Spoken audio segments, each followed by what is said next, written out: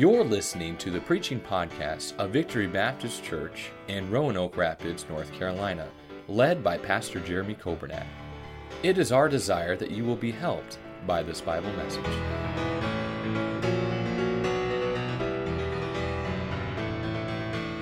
Psalm chapter number 18, we'll begin reading in verse number 1. The Bible says, I will love thee, O Lord, my strength. The Lord is my rock and my fortress, and my deliverer, my God, my strength, in whom I will trust, my buckler and the horn of my salvation, and my high tower. Verse number 3, I will call upon the Lord, who is worthy to be praised. So shall I be saved from mine enemies. The sorrows of death compassed me, and the floods of ungodly men made me afraid. The sorrows of hell compassed me about. The snares of death prevented me. In my distress I called upon the Lord and cried unto my God. He heard my voice out of his temple, and my cry came before him, even into his ears. Amen. And let's pray. Lord, we love you. Please speak to us tonight. You have been so good to us. You've blessed us so richly today and this past week. And Lord, as we look back over this year of 2022, you have been so good to us. We thank you for the miracles that you do week in and week out, and your faithfulness and your goodness and your mercies are truly, they're new every morning, and we're grateful for it. And tonight we come before you because we are a needy people. We need something from your word. We need you to help us. We need you to speak to us. We've got areas in our lives that need to be fixed. We've got places in our hearts that need to be changed and made whole. And I pray that you do a mighty work in these few moments, not because of the preacher, but because of the message, because of the truth of the Word of God, and because of the power of the Holy Spirit of God that I believe is at work in our midst tonight. We pray these things in Jesus' name and for His sake. Amen. Thank you for standing. You may be seated. Now, Brother Dan was reading in Psalms, but I'm over here in 2 Samuel 22. Would you look with me at 2 Samuel 22? I'm telling you, you ever think you're losing your mind? Amen. Thank you, Brother Curry. I'm not the only one. Oh, now look at 2 Samuel. Are you in 2 Samuel yet? Look at 2 Samuel 22 and verse number 1. It said, And David spake unto the Lord the words of this song, in the day that the Lord had delivered him out of the hand of all his enemies, and out of the hand of Saul. And he said, The Lord is my rock, and my fortress, and my deliverer. The God of my rock, in Him will I trust. He is my shield and the horn of my salvation. He is my high tower and my refuge, my Savior. Thou savest me from violence. Verse 4, I will call upon the Lord, who is worthy to be praised. So shall I be saved from mine enemies. Now, were you all reading in the book of Psalms? Because I was in 2 Samuel. Oh, it is the same thing. Okay, well, let's look back at Psalm 18, but hold your place at 2 Samuel 22. We find in 2 Samuel, this is the historical account of this psalm. But as we know, the book of Psalms is the compilation of the songs and the hymns for the children of Israel. So what David did was in 2 Samuel, he just got happy. He just started praising God and giving his testimony and rejoicing in the goodness of God. And then later on, he got to thinking and he said, you know what? That wasn't just good for me. That's good for everybody. And he put that together as a psalm. And notice in Psalm 18, notice the description of the psalm up before you even start verse 1. It says, to the chief musician, that was Asaph, a psalm of David, the servant of the Lord, who spake unto the Lord the words of this psalm in the day that the Lord delivered him from the hand of all his enemies and from the hand of Saul. And he said, and then it starts the song. We see in Psalm 18 and 2 Samuel 22, we see a few things that I want to draw your attention to, and I hope will be a help and a blessing to you. This psalm has helped me. Number one, I want you to notice David's role.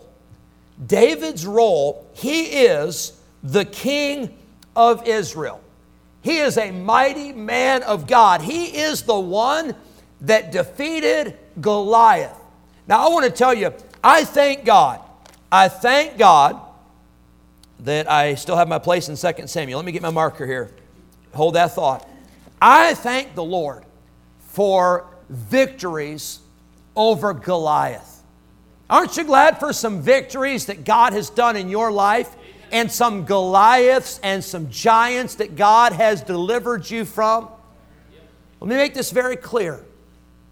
I believe we should praise God for the rest of our lives for the victories God has done in the past. But you can't live today just on the victories of the past. You need some victories today. And I need some victories today. I'll tell you, our churches are filled with Davids who have slain Goliaths, but for the rest of their life, they never conquer any more giants. They never see any more answers to prayer. They never win anybody else to the Lord. They never serve God in any other capacity. They're always looking back and saying, I remember Goliath. Well, praise God that you remember Goliath, and I hope you've had some Goliath moments. I hope you've had some moments where you know it was only God. You couldn't do it. I couldn't do it. There was no way. It was a beyond our ability, but God did it. And you ought to praise God for that. That's what David is doing here. However, Goliath was not the only giant that David ever faced. And your Goliath is not going to be the only giant that you ever face. You know how I know that? Because you got some giants today. And I've got some giants today. And the same God that delivered from Goliath back in the day, or 20 years ago, or 10 years ago, or 5 years ago, how many years ago, that same God can deliver you today from whatever that giant is. So we see David's role. Now, I got off on a rabbit trail, but let me talk to you about his role. David was the king. David was a mighty warrior. He was a conqueror. He was an incredible man. He was a great musician. But David uses a different title to describe himself. Notice in the description of Psalm 18. He says, a psalm of David, the servant of the Lord. Now, why would David describe himself as the servant of the Lord? Why not say the king of Israel? Why not say the man that conquered Goliath? Why not say the sweet psalmist of Israel as he was referred to in other cases? Why would he not say that?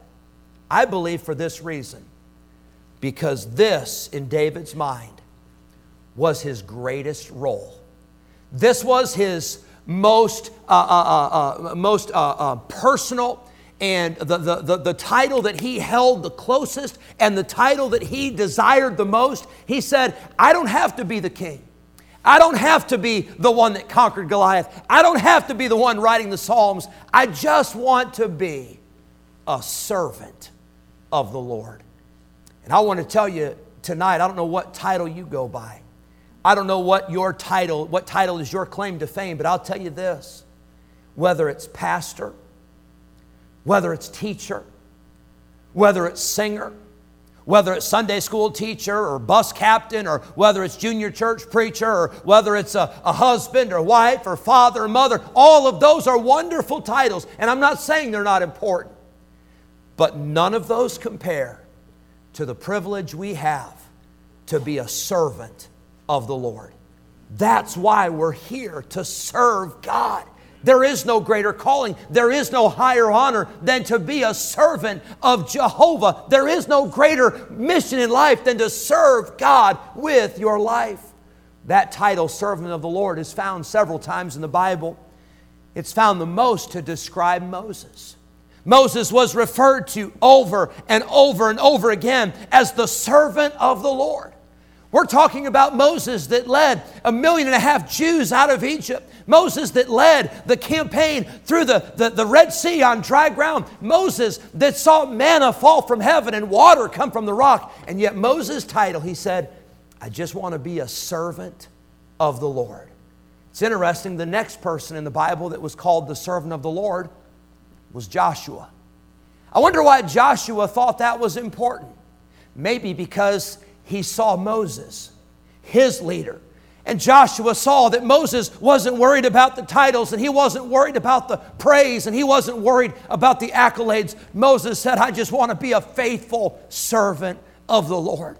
And Joshua said, that's what I want. Friend, I want to tell you, it's said about Moses, it's said about Joshua, it's said about David. There's not many people it's said about, but what an honor.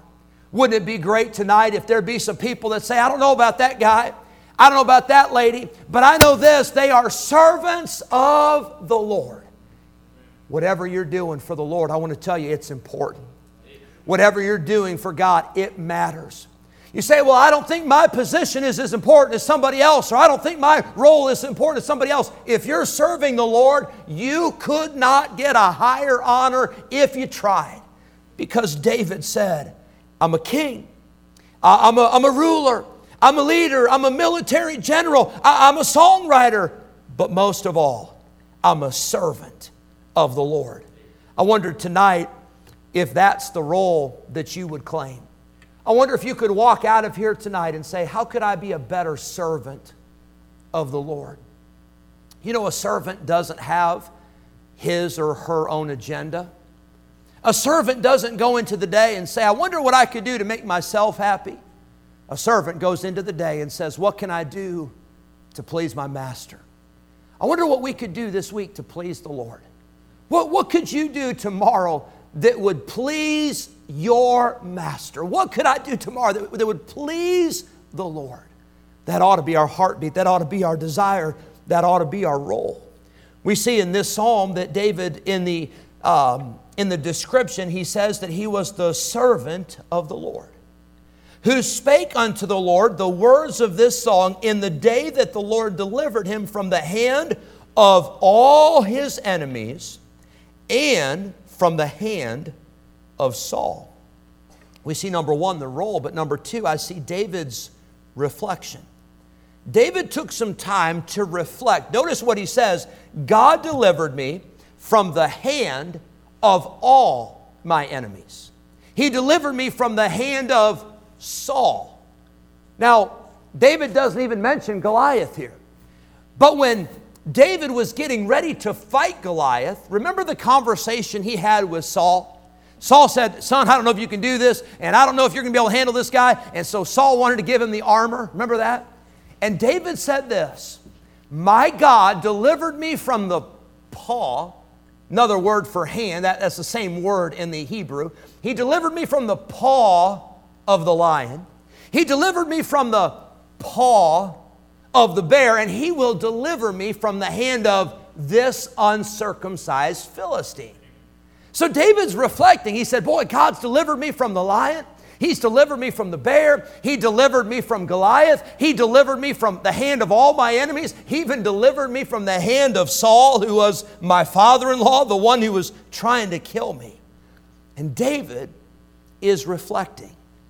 I wonder tonight what your list would look like if you took out a pen and paper and instead of making a grocery list at church, or instead of making a to-do list of all the things you got to do tomorrow, but I wonder what it would look like if you took out a pen and paper and you started listing all the things that God has delivered you from.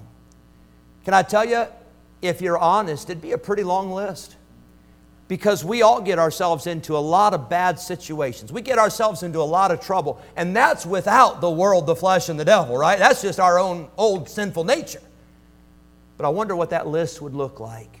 Maybe tonight or tomorrow you need to take some time to reflect. Just thank God for what He's done in your life. Thank God for how He brought you to this place. And thank God for the miracles and the victories that He has won. I'm thankful that God delivers us out of the hand of the enemy, but then God keeps us safe and secure in His hand.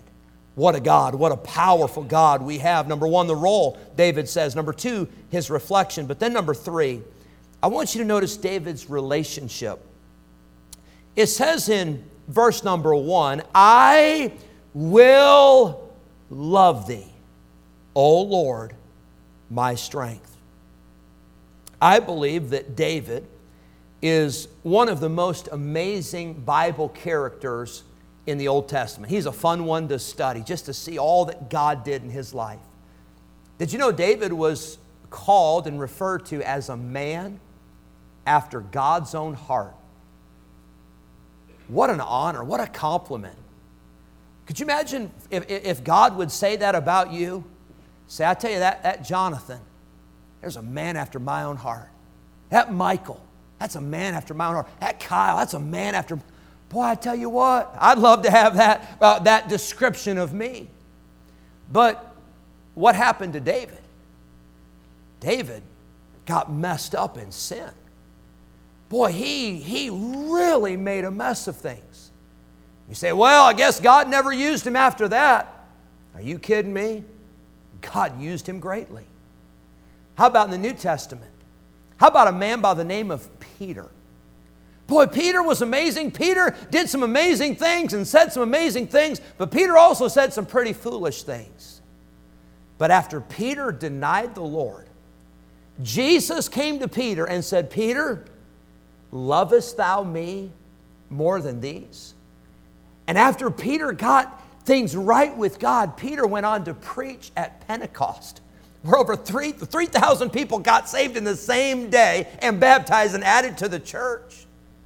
I don't think God was done with Peter. God was still using Peter. You say, well, what happened with David? What happened with Peter? I believe this.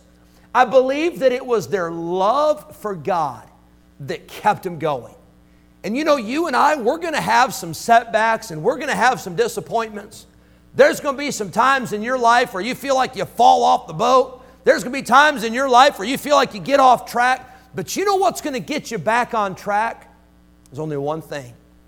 And it's not going to be your commitment. It's not going to be your dedication. It's not going to be your discipline. It's not going to be your experience. The one thing that will get you back on track, the one thing that will get me back on track every time, is when we think about how much God loves us and we get back to a love for God that is real.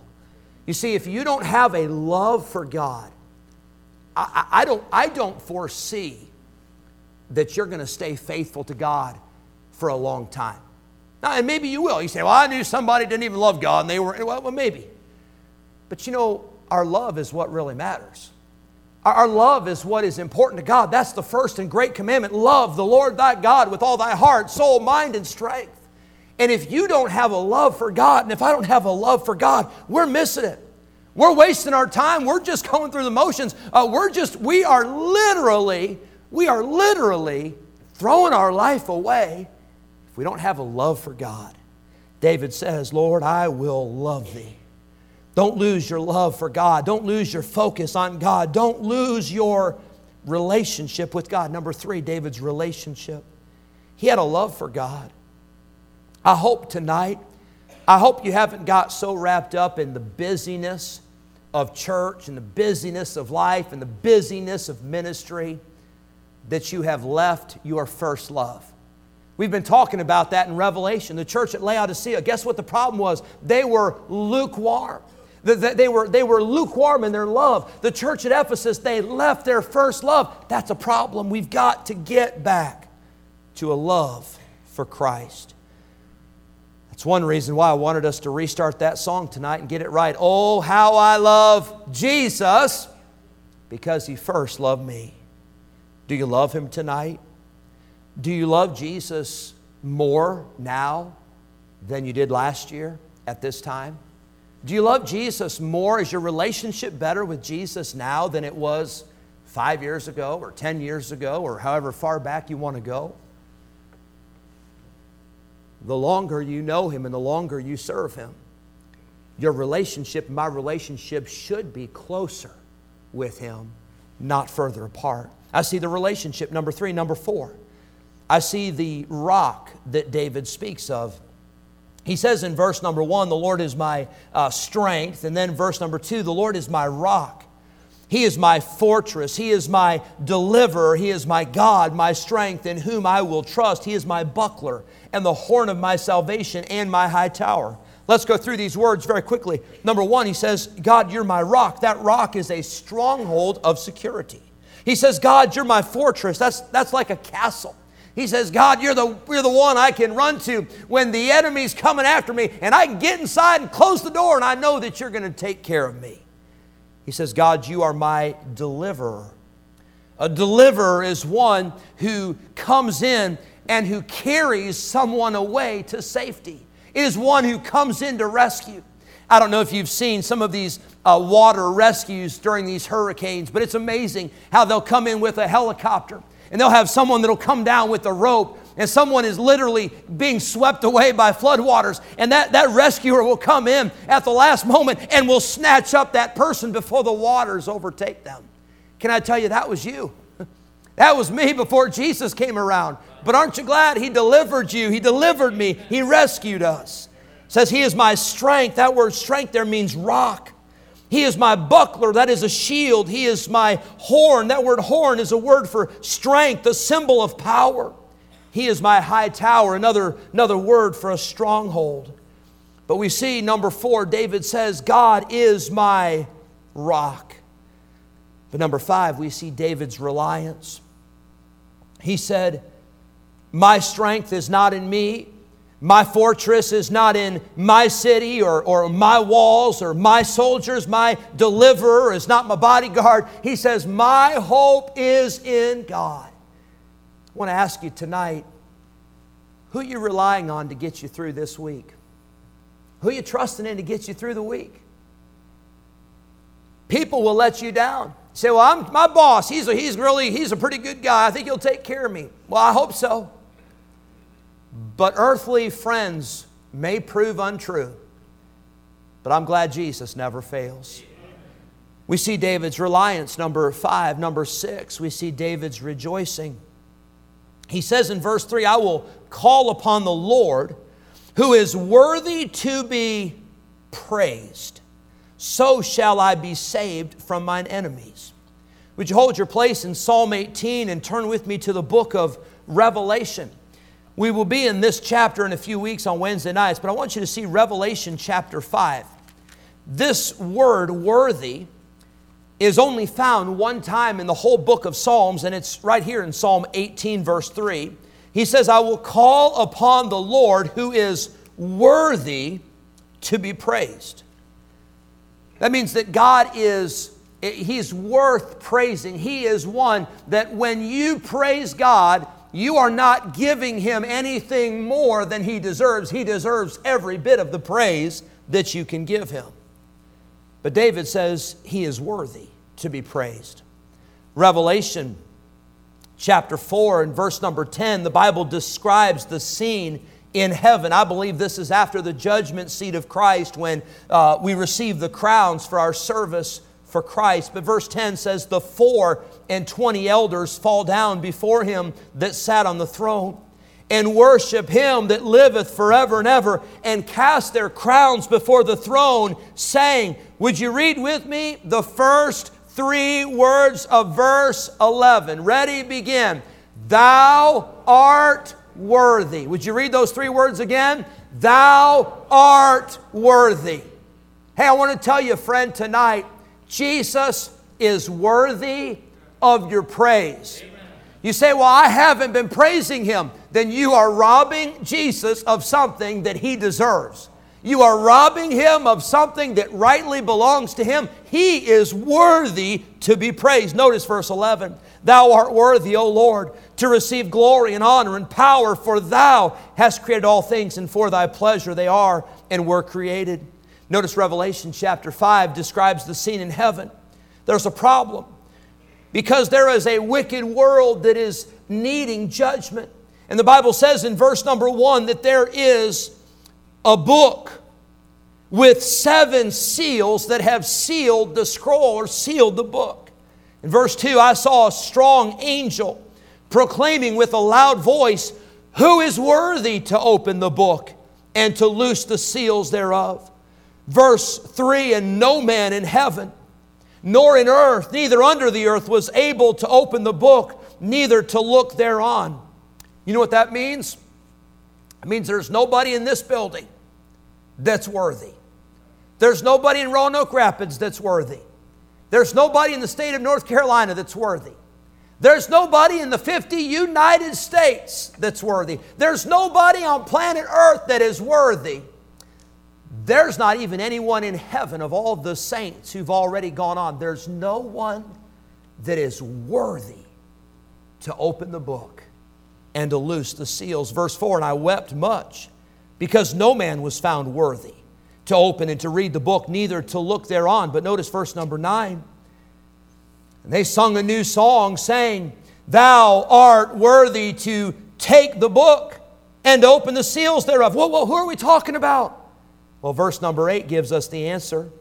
Verse 8 says, And when he had taken the book, the 24 elders fell down before the Lamb, having every one of them harps and golden vials full of odors, which are the prayers of the saints. And verse number 9, they sung the song to him, Thou art worthy. Verse 12, saying with a loud voice, Worthy is the Lamb that was slain to receive power and riches and wisdom and strength and honor and glory and blessing. Verse 14, and the 4 beasts said, Amen. And the 24 elders fell down and worshiped him that liveth forever and ever. Here's what I'm trying to say tonight. That David's rejoicing was in the fact that God was worthy. I don't know what you're going through tonight in your mind and in your heart. But I want to encourage you tonight with this thought, that everything that you are doing for the Lord, every decision you are making for Christ, every hour you are spending with the Lord or for the Lord's work, every dime you have invested in the work of God, every prayer that you have prayed, every door that you have knocked on, every time you've gotten on a bus route, every time you've served in a nursery, every time you've gotten up and sung in a choir, every time you've stood on that lobby and handed out bulletins and greeted people, every time you have served the Lord, I want to tell you this, He's worthy of your service. I look around this room, and I shouldn't start naming names, because if I name your name, you may feel like I'm calling you old, or you may be offended, or I may leave some people out. But I think about some folks in our church. I think about folks like the Babs. Brother Bab, I know I'm catching you on the spot, but how many years you've been in church, and roughly how many years you've been serving the Lord?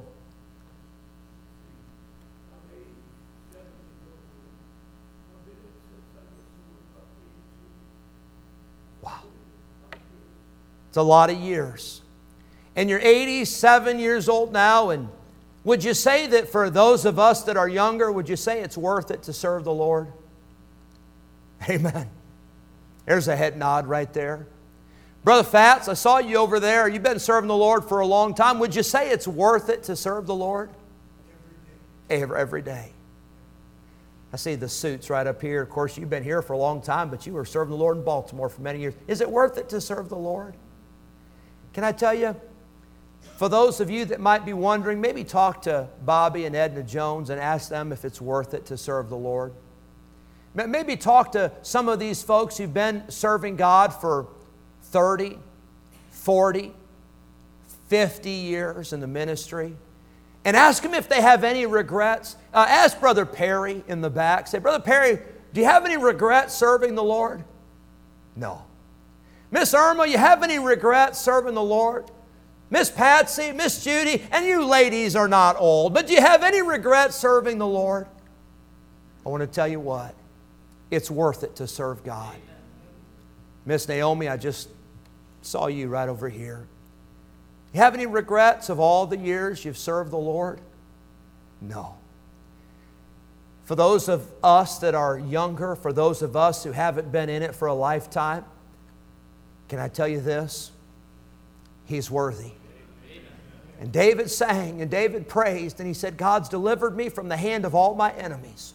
God's delivered me from the hand of Saul, and I will call upon the Lord, who is worthy to be praised. So shall I be saved from mine enemies. I hope tonight, I hope you'll leave with this thought and this reminder. He is worthy. It is worth it to serve God. It is worth it to live for Him. It is worth it young people, to surrender your life to serve God. It is worth it to stay pure. It is worth it to surrender to whatever God has. It is worth it to stay in church. It is worth it to stay in Sunday school. It is worth it to serve in the ministry. It is worth it to give. It is worth it to serve. It is worth it because, not because we're worthy, but because He is worthy. Thank you for listening to the preaching podcast of Victory Baptist Church in Roanoke Rapids, North Carolina, led by Pastor Jeremy Coburnack. For more information about our ministry, please visit our website at vbcrr.org. May God bless you as you serve Him this week.